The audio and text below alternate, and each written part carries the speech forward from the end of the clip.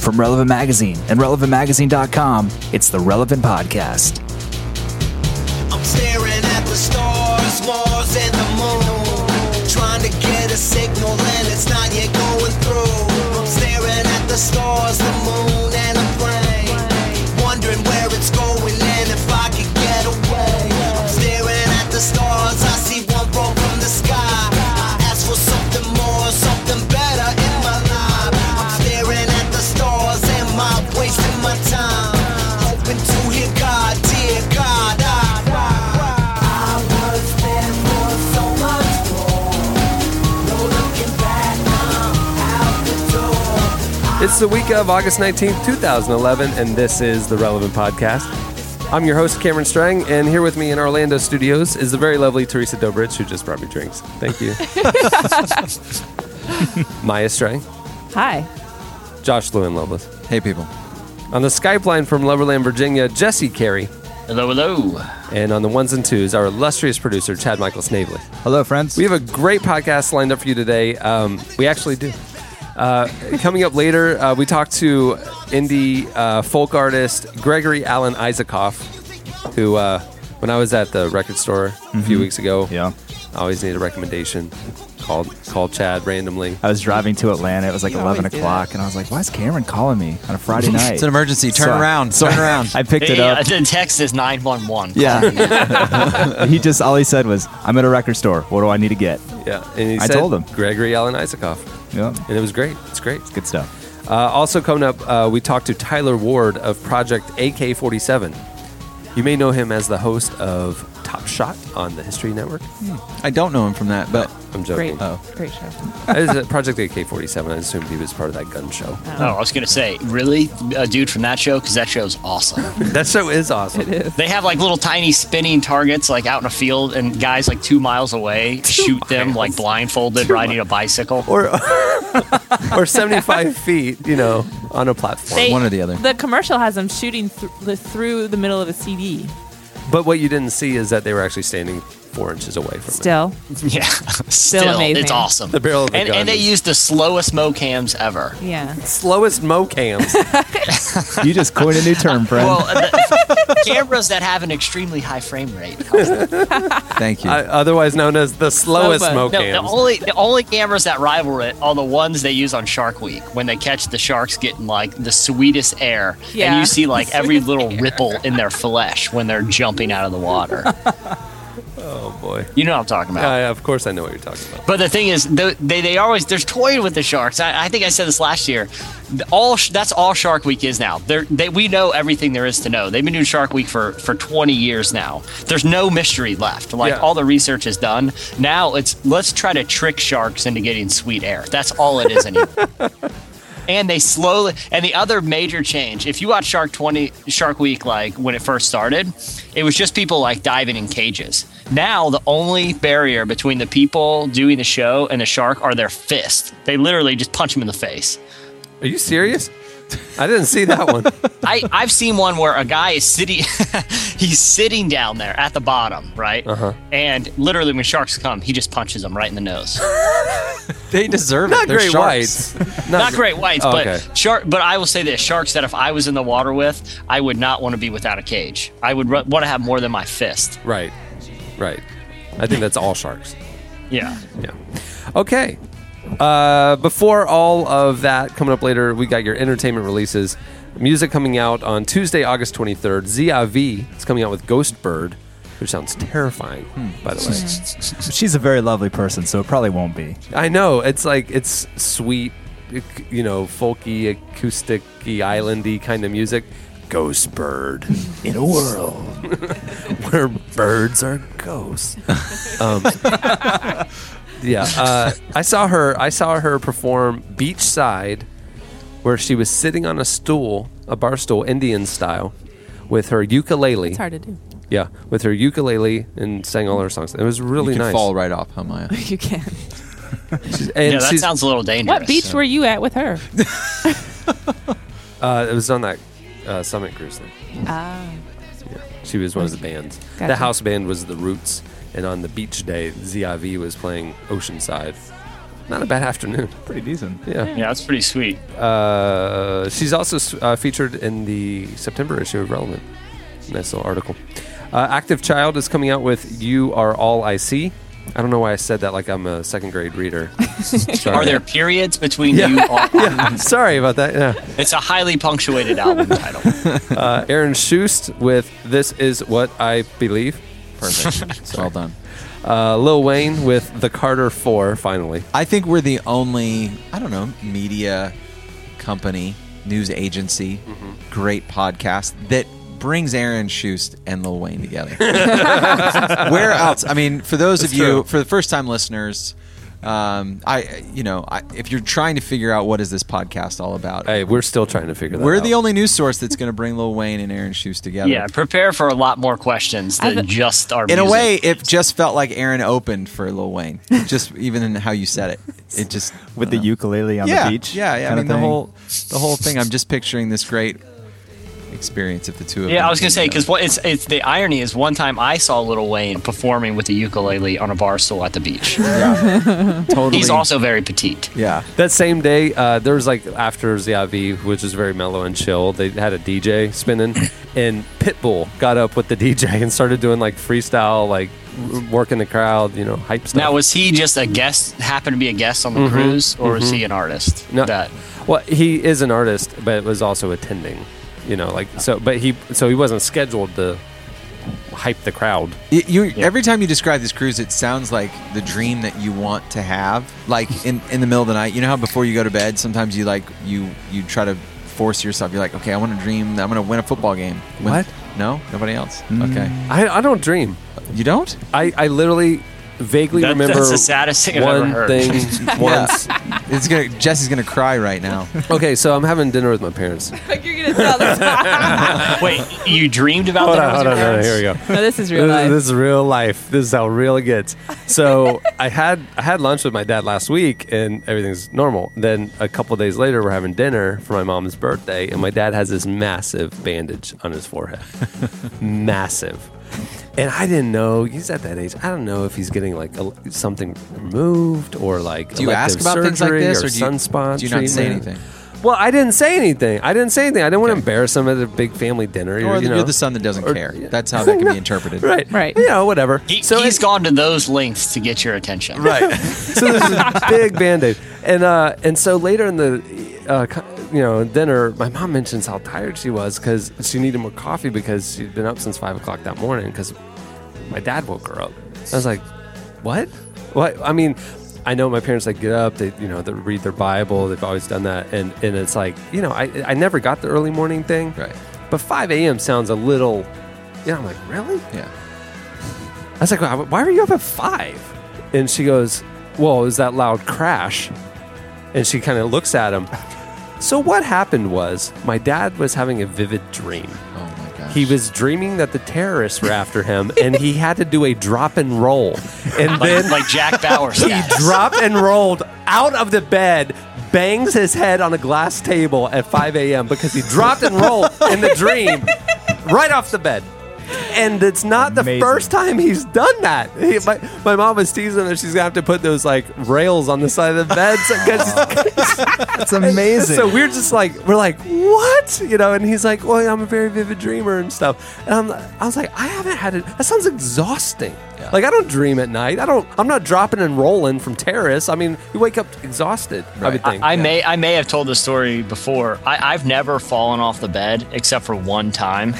And I was on a campus visit. Well, I was like a junior in high school, I think, and some of my friends were I had 2 friends that were going to this little tiny Bible school up in New York. So I went on the campus visit with them, or I went to visit them or something. I can't remember.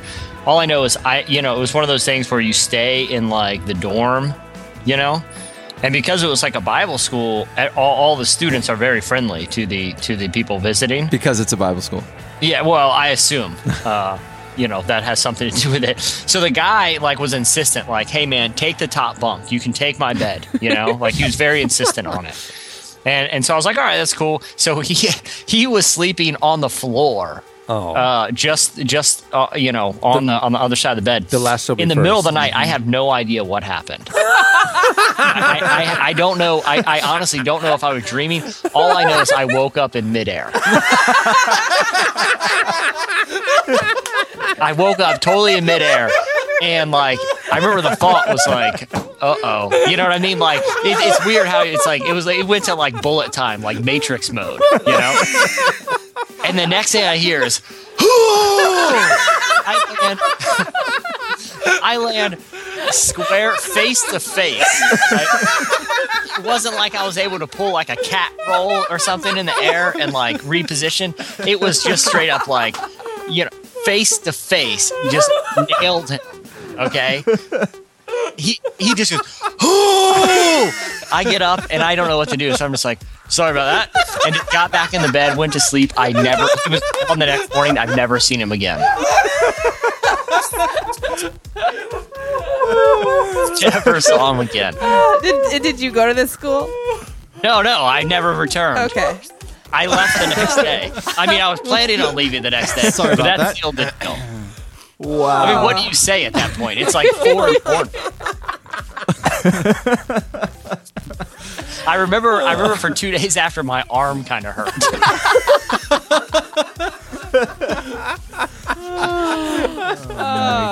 So I'm sure that guy tells this story pretty frequently. Yeah. I'd love to hear it from his Yeah, I perspective. can only hope he's a Yeah. listener. Yeah. Yeah, if the off chance that he ever finds out about this podcast, I want to, and he hears this, I want to extend my apology because I other than saying I'm sorry about that, I never formally apologized. And we were both in a slumber haze at that point. So I can relate to your dad. So that point is to say I can relate to your dad, and I don't think it's funny.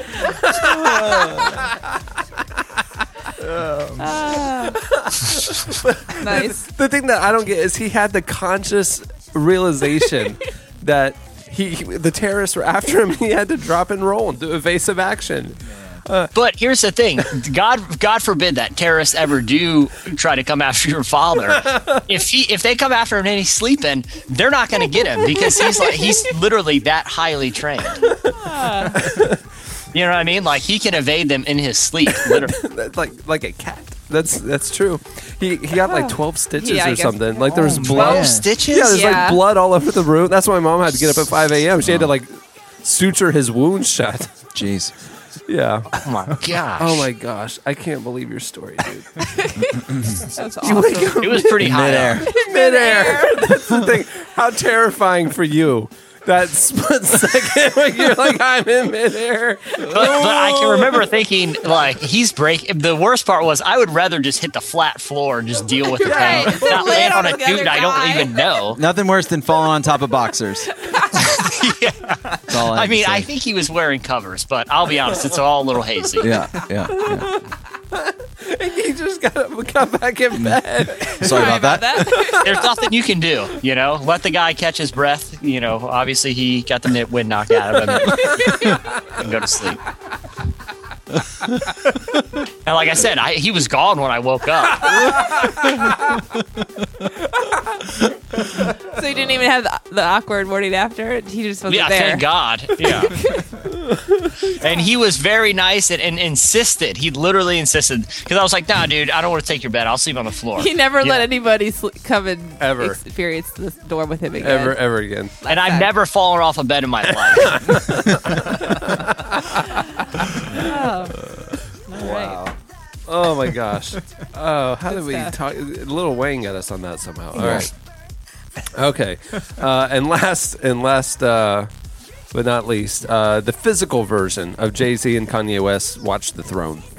Movies coming out on Friday, August 26th. Don't Be Afraid of the Dark, starring Guy Pearce and Katie Holmes. Looks horrible. Does it? Yeah. Well, it has Katie Holmes in it. Oh, I feel bad for her. The guy I think it's when who you're let married. Jesse stay in his room is afraid of the dark. Yeah, that guy doesn't sleep anymore. His life started a downward spiral that night. He quit seminary immediately. Yeah, he dropped out of seminary and is just like some crazy insomniac now Never sleeps. that has panic attacks every time Actually- he starts to doze. He wakes up with like night terrors. Jolts himself awake. That's true. Our Idiot Brother, starring Paul Rudd, Zooey Deschanel, Elizabeth Banks. Higher Ground, starring Vera Farmiga. She's also in the magazine. She's in the magazine. It's an independent film. Did kind of the festival thing. It's fascinating. She talks about in the magazine. It's a story that actually portrays Christians in a positive way. And she's actually a believer, and she funded this thing. She's a producer. She stars in it. I mean, it's kind of a labor of love for her. It's a really interesting film. She talked to us about it. Cool. That'll do it for your entertainment releases. Stay tuned. Up next, Slices.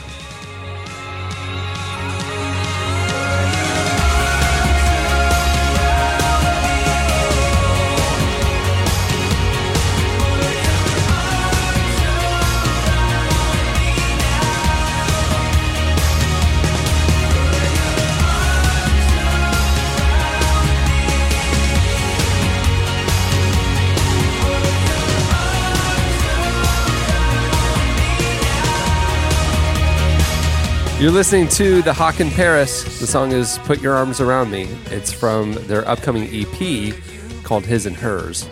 The song is playing right now on Relevant.fm. At the beginning of the podcast, you heard Flynn Adam with the song Something Better.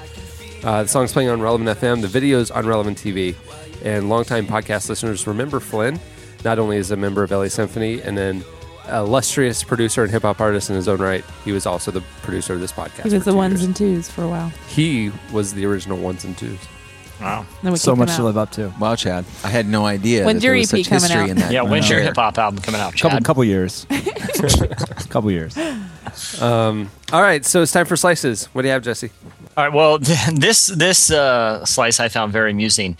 Abercrombie & Fitch, the clothing store, has announced that it is planning to offer, this is a quote, a substantial payment to the cast of MTV's Jersey Shore.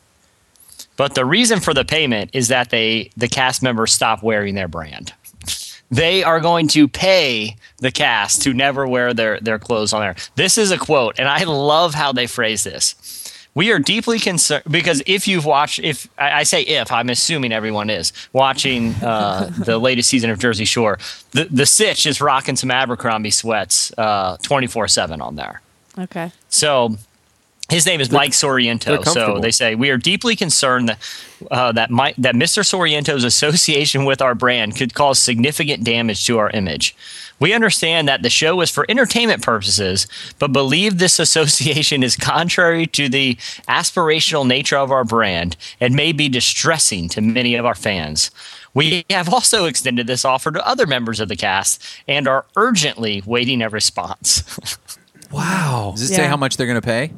And it just said it's a substantial payment, but how morally reprehensible does a show have to be for a brand that has made its image selling catalogs of basically naked college students have to be Right. for them to pay you, not to have any association with them? I don't Right. think they care about the moral thing. I think it's because they're such a slimy brand, and I mean the show in and of itself. They don't want their aspirational brand to be associated But that with. apparently is who wears their clothes, and they just need to accept that. But that who actually buys opinion. your product doesn't matter if That's you're not talking who's- about branding and positioning. They're positioning themselves as an aspirational brand. That's why they're super expensive. Why they have crazy models working in the store and stuff like they're aware that it's actually seventh graders buying it, and I don't know. But I think seventh graders give their brand a bad rap when they wear it. I mean, it's like, obviously this is the face of pop culture right now on Jersey Shore for some people, so they want to attack it. But I don't know. When I think of Abercrombie and Fitch, I think they have bigger brand issues than the situation. That's why I think it's funny that Wearing they're sweatpants. they're Going actually after it, right. making a deal about it. Because to me, I kind of felt like they gave up on their brand positioning a decade I mean, they ago. were Right, they exactly. were cool in the late 90s. Late 90s, it was all about college students. And then And high then- school students want to be college students, so they copied and went high school. And then middle school students want to be high school students, so they copied. And now Abercrombie is full of middle school kids. Yeah. Yeah. Well, I know they're going to at least lose the Halloween costume demographic who are planning on dressing up like the Situation with those green Abercrombie sweats. Yeah, Because I'm pretty sure for the last 3 years, the Situation probably has been either number 2 or 3 Halloween costume, right behind like Lady Gaga and like the Joker. You know, or the mask, or that thing from Scream. Yeah. oh, I thought you were talking about the Jim Carrey movie. Yes. I was like the mask. Still popular. Very, Still very- popular. Especially in the South. Okay. What do you have, Maya?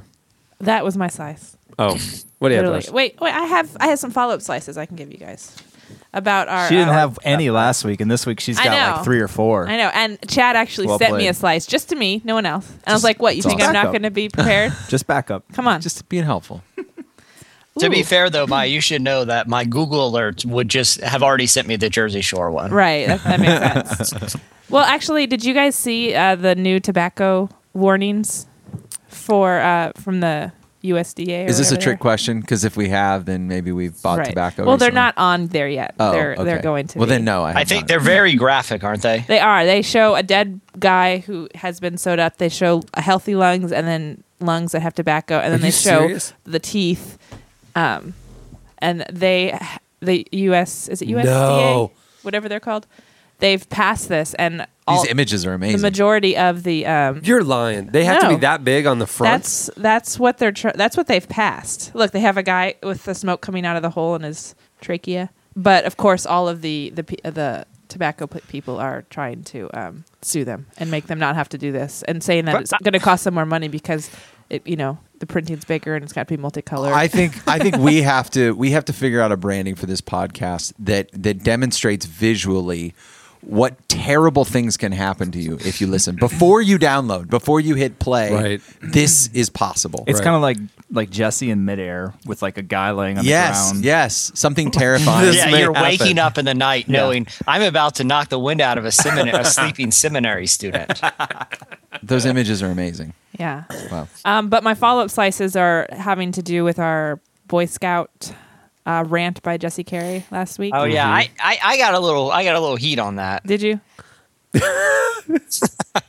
I think I think you had it's a few, funny. You had a that- few 8-year-olds email you and hit you up on Twitter. No, I mean I just saw people like post like, "Hey, Eagle Scout for life," and with the gang sign. ESFL. yeah, watch your back. No, just and then someone posted a link to like a story like last week about a kid that got lost in the woods that used his Boy Scout skills to make like a tree fort and survive or Jesse, something. quit stealing my slices. Seriously. I'm sorry. That's good, Jesse. What was the slice, Maya? You're on a roll. Oh, You're two on in a a roll. row. You're on a roll. That's good. Now you're making me unprepared.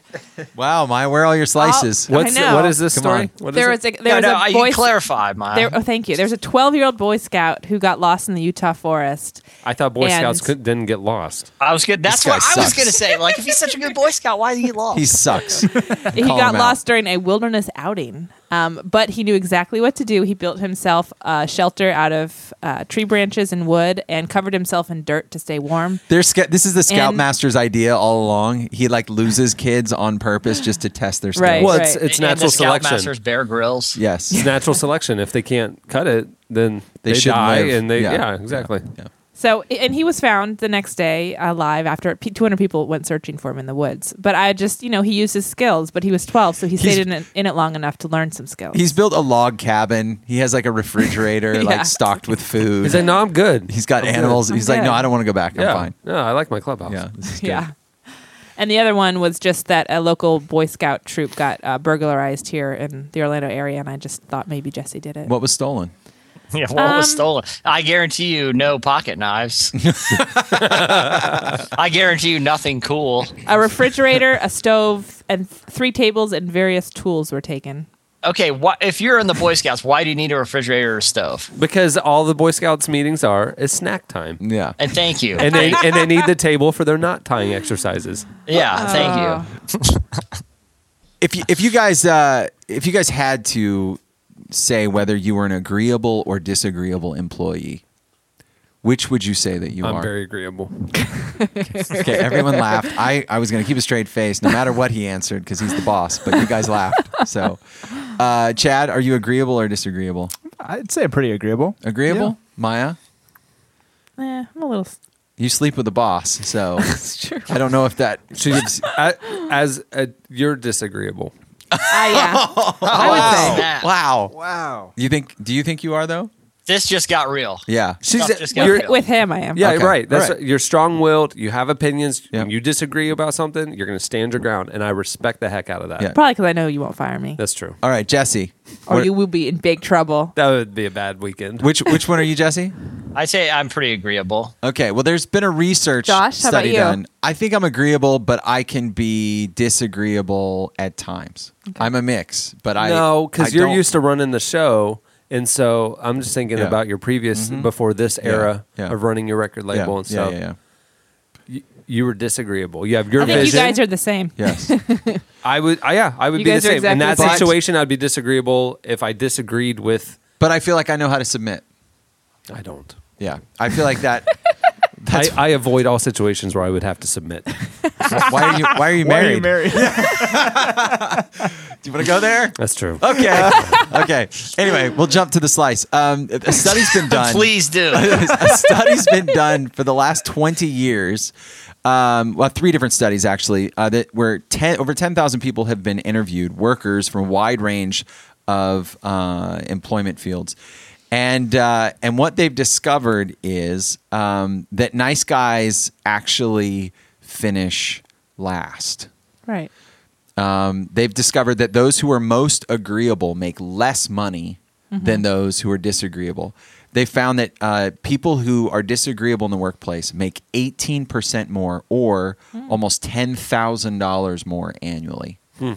So, Because they're not afraid of conflict. Like, I don't like conflict, so I would, if I got a 5% raise or something Right. and I really wanted 10%, Sure. I would most likely probably be like, wouldn't say anything. well, I think what's interesting in the Christian world is you feel like to be, a follower of Jesus, there's that challenge of when do you be agreeable, when do you be disagreeable, when is it sin, when is it right, when is it wrong, when is it time to flip over tables in the temple, and when is it time to turn the other cheek? It's challenging, but in the workplace, if you want to provide for your family, stand up for yourself and be willing to be a little disagreeable. All right, well, that'll do it for Slices. Stay tuned. Up next, Gregory Alan Isakov. Baby, don't fear, I'm always near, never too far from where you are. Coast away, waiting for the day when we're both safe in LA. Maybe we're right, maybe we're wrong, maybe we're both too far gone. Coast away, waiting for the day when we're both safe in LA. You're listening to Gold Motel. The song is Safe in LA. Lies. It's not safe in LA. It just has Flynn. It's playing right now on Relevant FM. Gregory Alan Isakov is an indie folk artist and has been described as being a strong, subtle lyrical genius. If you like Nick Drake or Iron and Wine, you're going to like Gregory Alan Isakov. Born in Johannesburg, South Africa, and raised in Philadelphia, he now lives in Colorado. He's released 4 albums, including his most recent, This Empty Northern Hemisphere. He's currently in the studio working on his next album. He's on tour now and will be throughout the fall. Elise Gilligan talked to him recently. Here is that interview.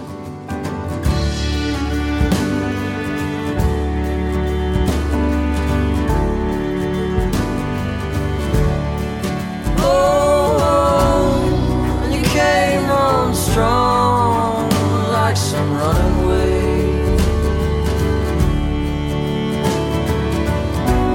Your beauty left me broke and hungry.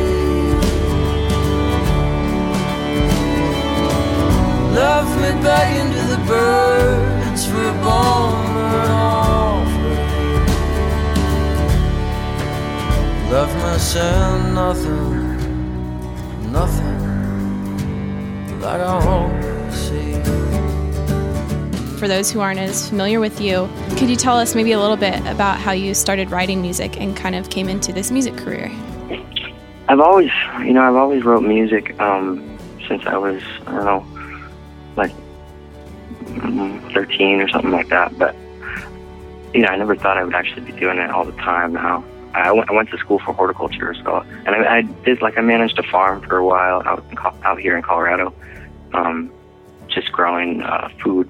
But and I still do that sometimes when I can. And music was something I always kind of thought of like eating dinner or something. Like I would do it every day, no matter what.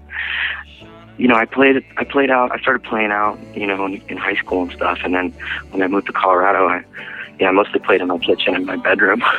But, and then I started putting out records out of my room on this little 4-track, and I didn't know anyone was going to hear them. So it's cool that they are out there now. Oh, light my way, Virginia me. I can't sit still, just pace across this hallway. We spent all this time just trading crimes. The tombsmith packed a lunch, yeah, he's headed down the coastline. A lot of your songs, and especially on this empty northern hemisphere, it's kind of comes from this place of loneliness and emptiness in contrast to how vast life and the world can be, and maybe just feeling small in comparison. And yet, I'm sure you've realized playing your songs live that a lot of people find themselves in that same place. So has writing these songs and then seeing them resonate been helpful in kind of confronting that feeling of being lonely? Yeah, I mean, I'm always blown away that people connect to it as much as they have. But I think it makes sense to me because I think we're all kind of going through a similar experience. At least I hope so. Sometimes I don't know, but it is really comforting in a way. I think my friend Nathan Moore has this record called "Sad Songs Make Me Happy," and I really like that. I think it's really true. Running Mary, she's our autumn queen. Watch her smoking cigarettes on the street. Down she goes, she blows, cross-eyed. What does your songwriting process look like? Do you tend to write words first and then music, or vice versa? I mean, I write every day, when I wake up. So I'll wake up and, scribble for a couple hours or whatever. And then, when I pick up my guitar, I think some of that makes it in there. But I think it's important as a writer to just write as much as you can. Because sometimes you really don't feel like it. And it always something always seems to happen. It's pretty cool. Even when you don't feel like it, or you're not really inspired to, or something will make it in there. But I think it happens at the same time for me. It's a lot of work, I'm a big fan of Leonard Cohen, and for a long time I just thought he's just got this unparalleled genius to him, and I couldn't figure it out is the wrong word, but I sort of felt like put myself in his shoes in a way. And I'm like, well, no one ever talks about Leonard Cohen's trash can, Yeah. Like I think you just have to work, and eventually things will come. But I think it does take a lot of work. It's not as far away from everybody as they think. I think, I suppose that he froze when the one took your clothes, and I guess he just never got warm. You stand there so nice, your blizzard of ice. Please let me come into your storm. So when can we expect another album from you? Well, I'm actually working on one right now. I've been making it since October or so of last year, and so I'm just sort of following where it wants to go and kind of working at it every day, and I thought it would be done by now, you know, but they kind of have their own mind. It's weird. So I keep getting these calls about it from our manager and stuff. Do you know? And I'm like, I have no idea. Don't ask me. So, Are there anything different we can expect from that, or themes you're starting to see as you're recording? yeah, I think it's I'm going for I'm recording it in my house, and so it has a really honest. I always like to do that in recordings, just bring an element of this bare sound into it, and if I don't feel that, then I'm not quite satisfied. So I think that may be a continuation of the last, hopefully. But the songs are, I think the writing is a little bit different. I don't know. We'll see. Yeah.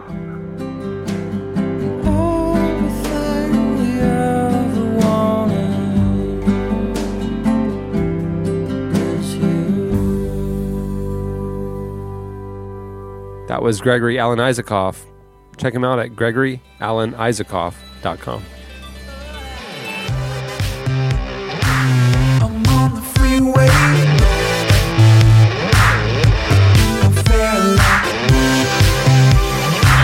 you say I'm crazy. Making choice 'cause I'm late. Damn crazy. You're listening to Ford and Lopatin. The song is Too Much MIDI, Please Forgive Me. It's playing right now on Relevant FM. You can never have too much MIDI. I was just going to say, that's not something you really need to apologize for. You just have less MIDI. Yeah. Frankly, you don't need to make the song with so much MIDI. More cowbell, less MIDI. Exactly. Theme for life. Project AK-47 rescues child soldiers in Southeast Asia and Latin America. They exist with the belief that an AK-47 should never be in the hands of a child.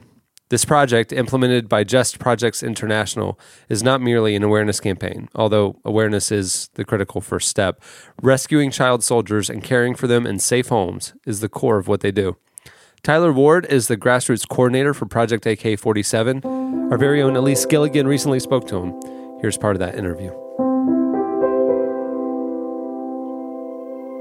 Something that's curious, I think, is the most shocking thing to people when they hear about child soldier situations is just that children generally they aren't inclined to have this mentality required of a soldier, especially when it comes to violence. So could you give us a little bit of insight as to how they are indoctrinated to think in these ways? We deal with a lot of kids coming off of drugs, obviously in the province we work in. Which is similar to the case in Africa that we all kind of know about with Joseph Kony, and brings them in and builds them up on drugs and essentially brainwashes them.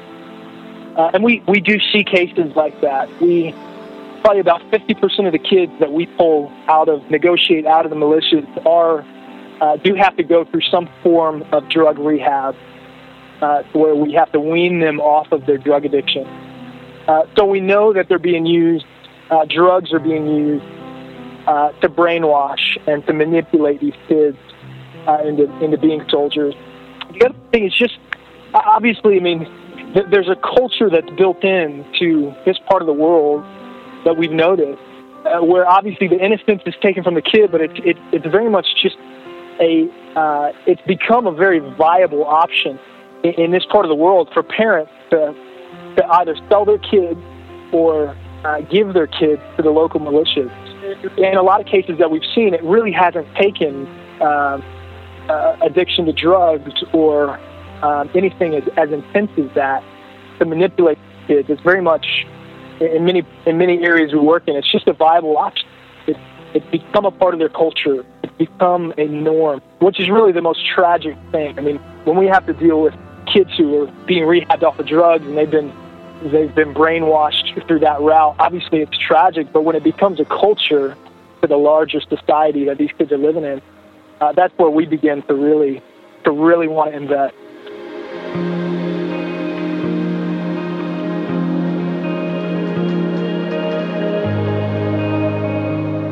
And what is it organizations like yours do to deprogram the children after you've rescued them?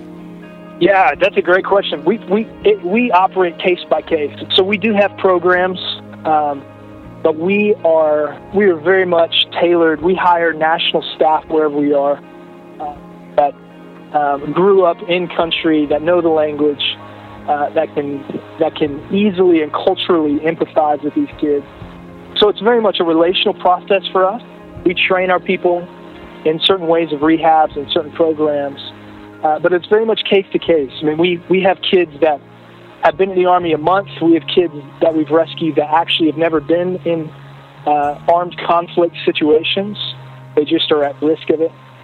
And we have kids that have been in militias and national militaries for years. And so it's very much a case by case, a very relational approach to rehab that we have.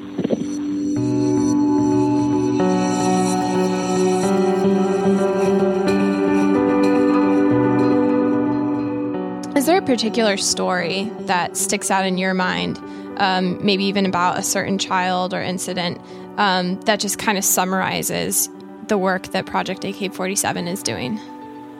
I think one of the most recent stories actually comes from Mexico, and it's a kid named Alberto. But Alberto was a classic kid we're pulling out of the cartel, who is by every sense of the word an absolute criminal.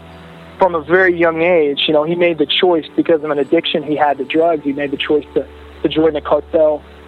Just the way he was manipulated when he joined, he was forced to be basically just a relay guy. They gave him a walkie-talkie, put him in a room, and essentially he was a room at the corner of this intersection. He was taught to see certain things, and he would simply just relay what was happening at the corner of this intersection. And the manipulation involved with that was that they promised him drugs and promised him all kinds of things if he just stayed true to this responsibility. With this particular kid, Alberto, they brought someone into this room early on in his process with a blanket over his head and just shot someone right in front of him.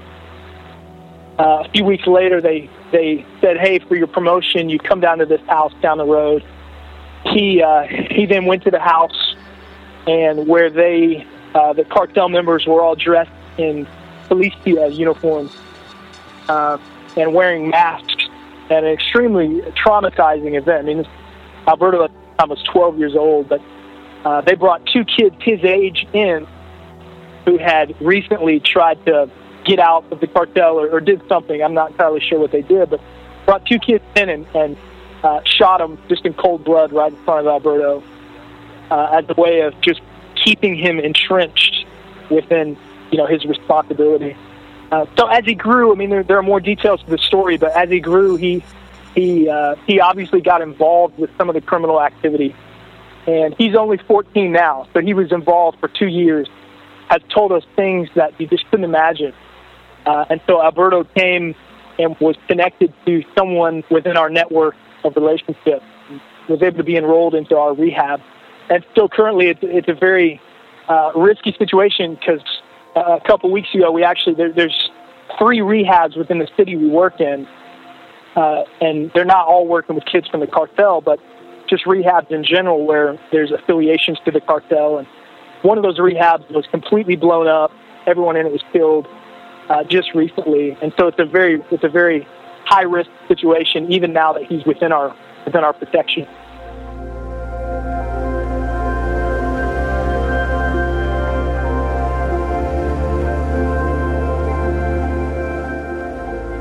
Do you know how many kids you've been able to rescue and rehabilitate?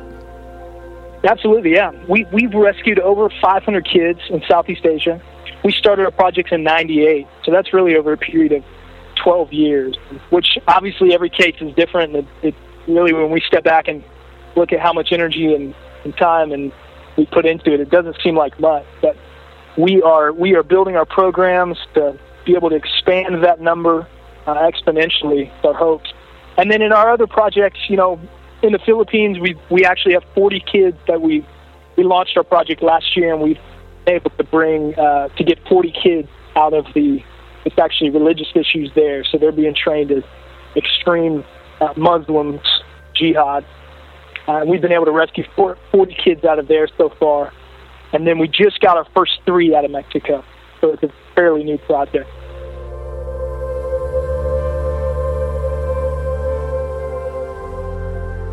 That was Tyler Ward of Project AK-47. Find out how you can get involved at projectak47.com. Yeah, I've come to know the wish list of my father. I've come to know the shipwrecks where he wished. I've come to wish aloud among the overdressed crowd. Come to witness now the sinking of the ship, throwing pennies from the seatop next to it.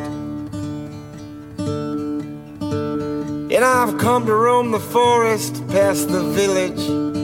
You're listening to Joe Pug. The song is Hymn number 101. It's playing right now on Relevant FM, and this song will actually be featured on the upcoming Relevant Studio Collection album that subscribers get for free. Chad has put together a pretty amazing lineup for this next album. There's some great artists on there. Bonavere, might have heard of them. Might have heard of them. Sunlux, perhaps. Boxer Rebellion. Boxer Rebellion's on there. Joe Pug. Joe Pug. Gregory Allen Isakov is on Really? there. Yep. Wow. Leagues. We had Thad Cockrell on Really? it. Yep. Paper Tongues. They had Are you that huge song serious? Trinity. Cameron's like, what? Yep, they're on I mean, there. this is like this is a better way Lollapalooza better lineup. Lollapalooza, Yeah. yeah. Wow. And a brand new Gunger song off their upcoming album that no one's heard yet.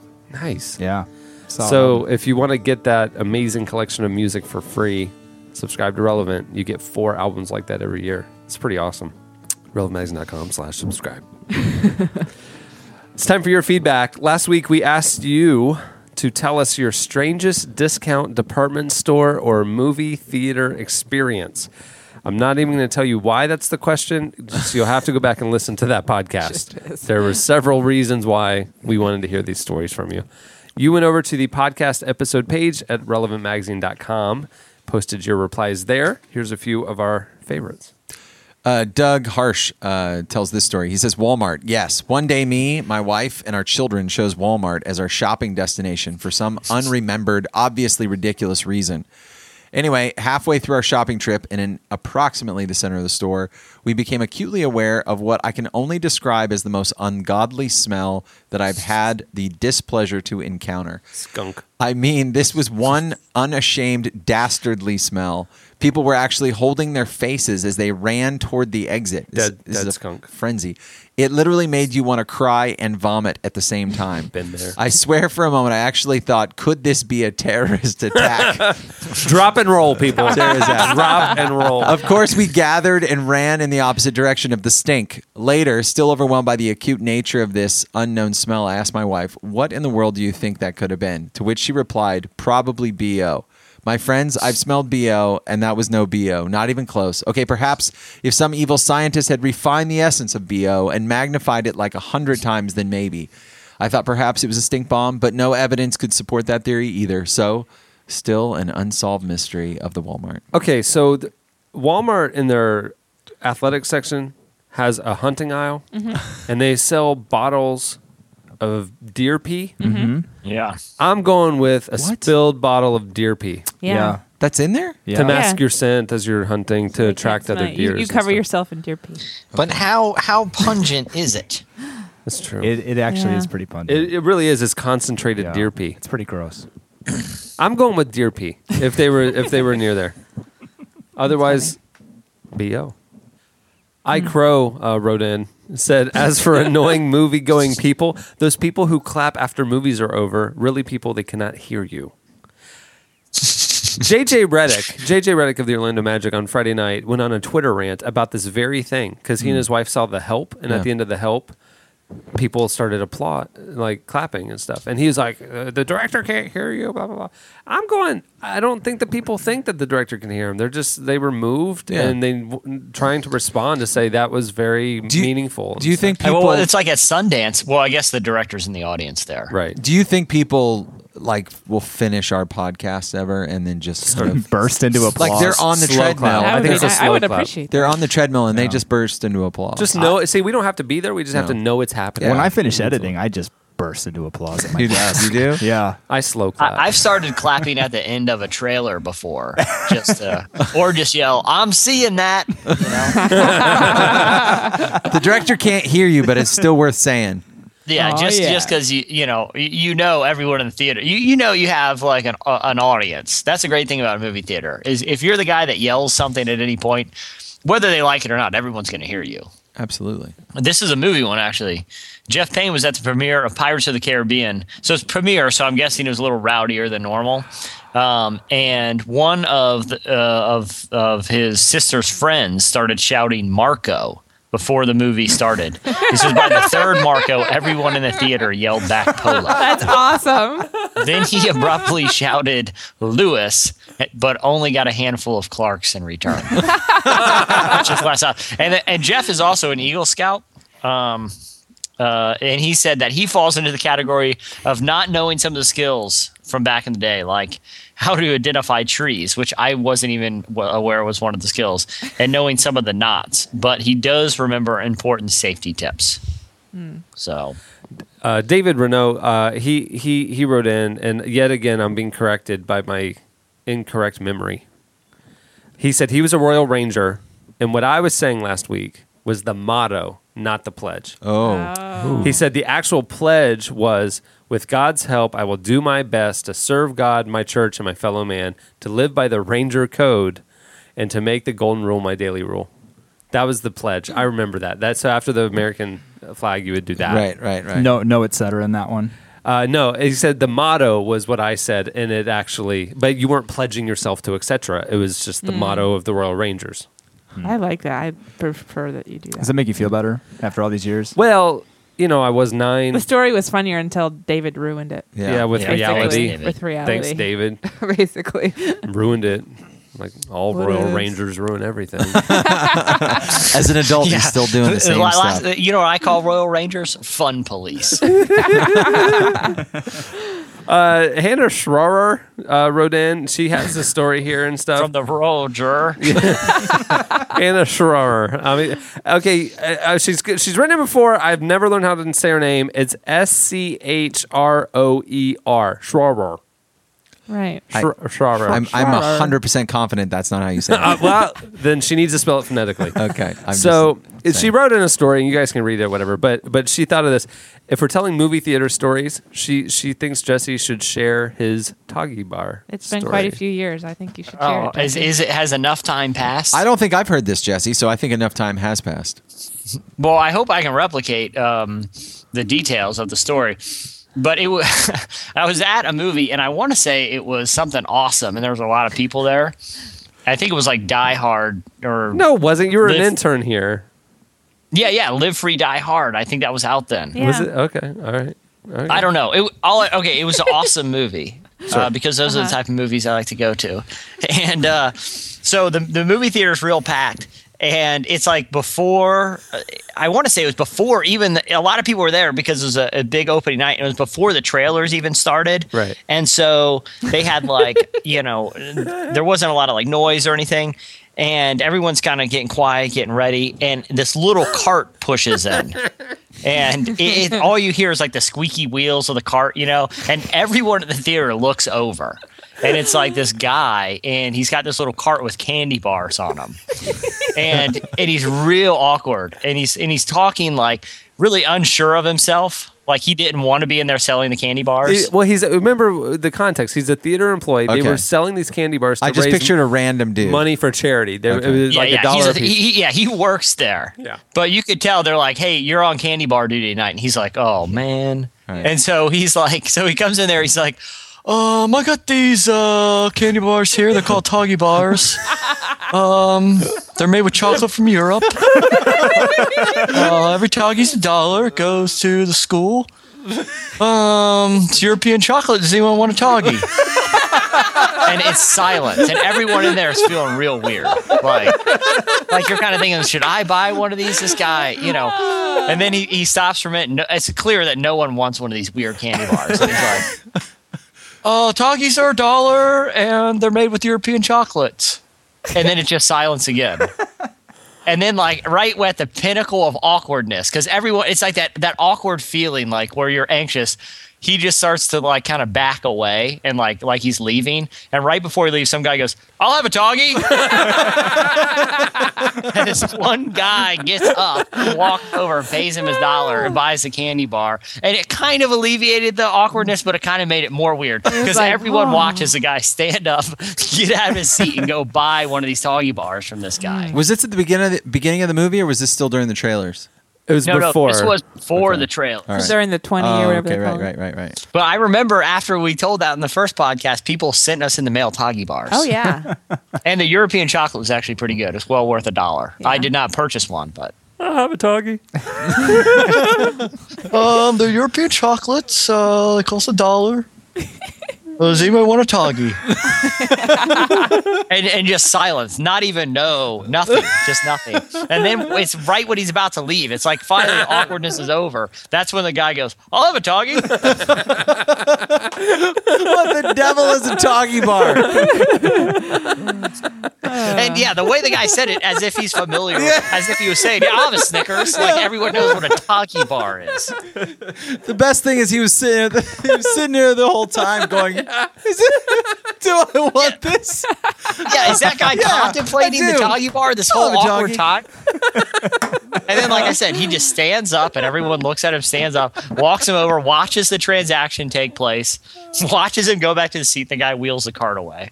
It was just like a surreally awkward. Yeah. Oh, man. Okay.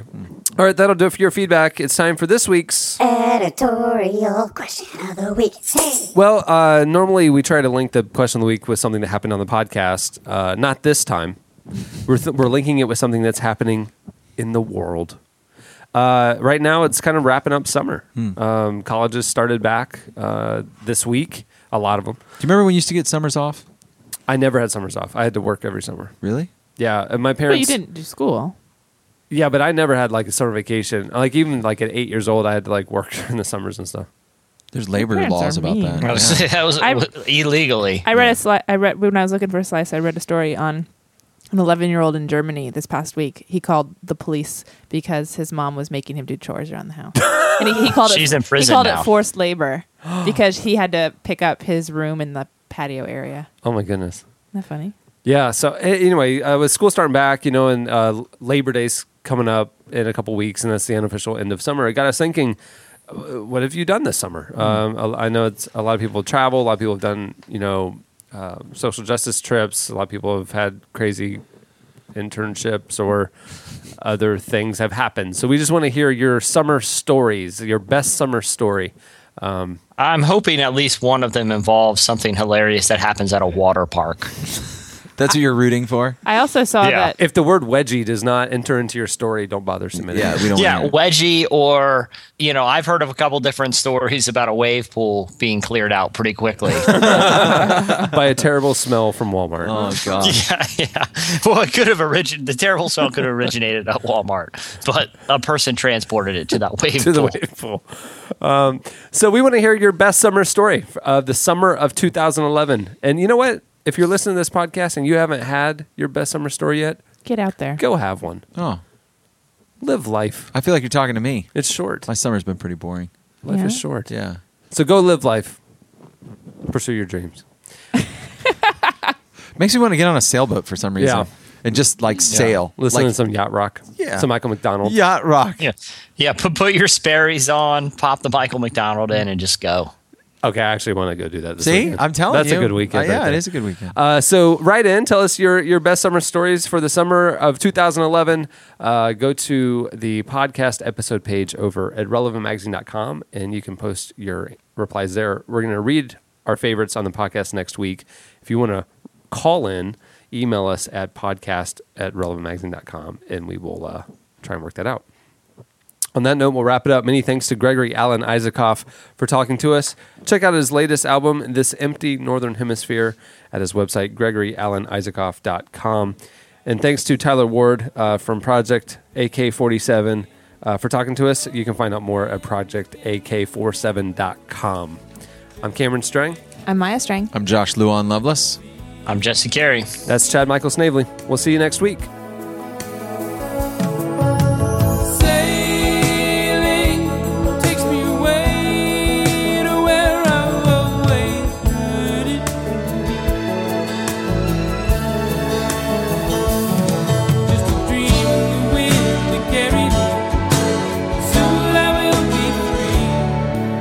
Thanks for listening to the Relevant Podcast. For more, go to relevantmagazine.com.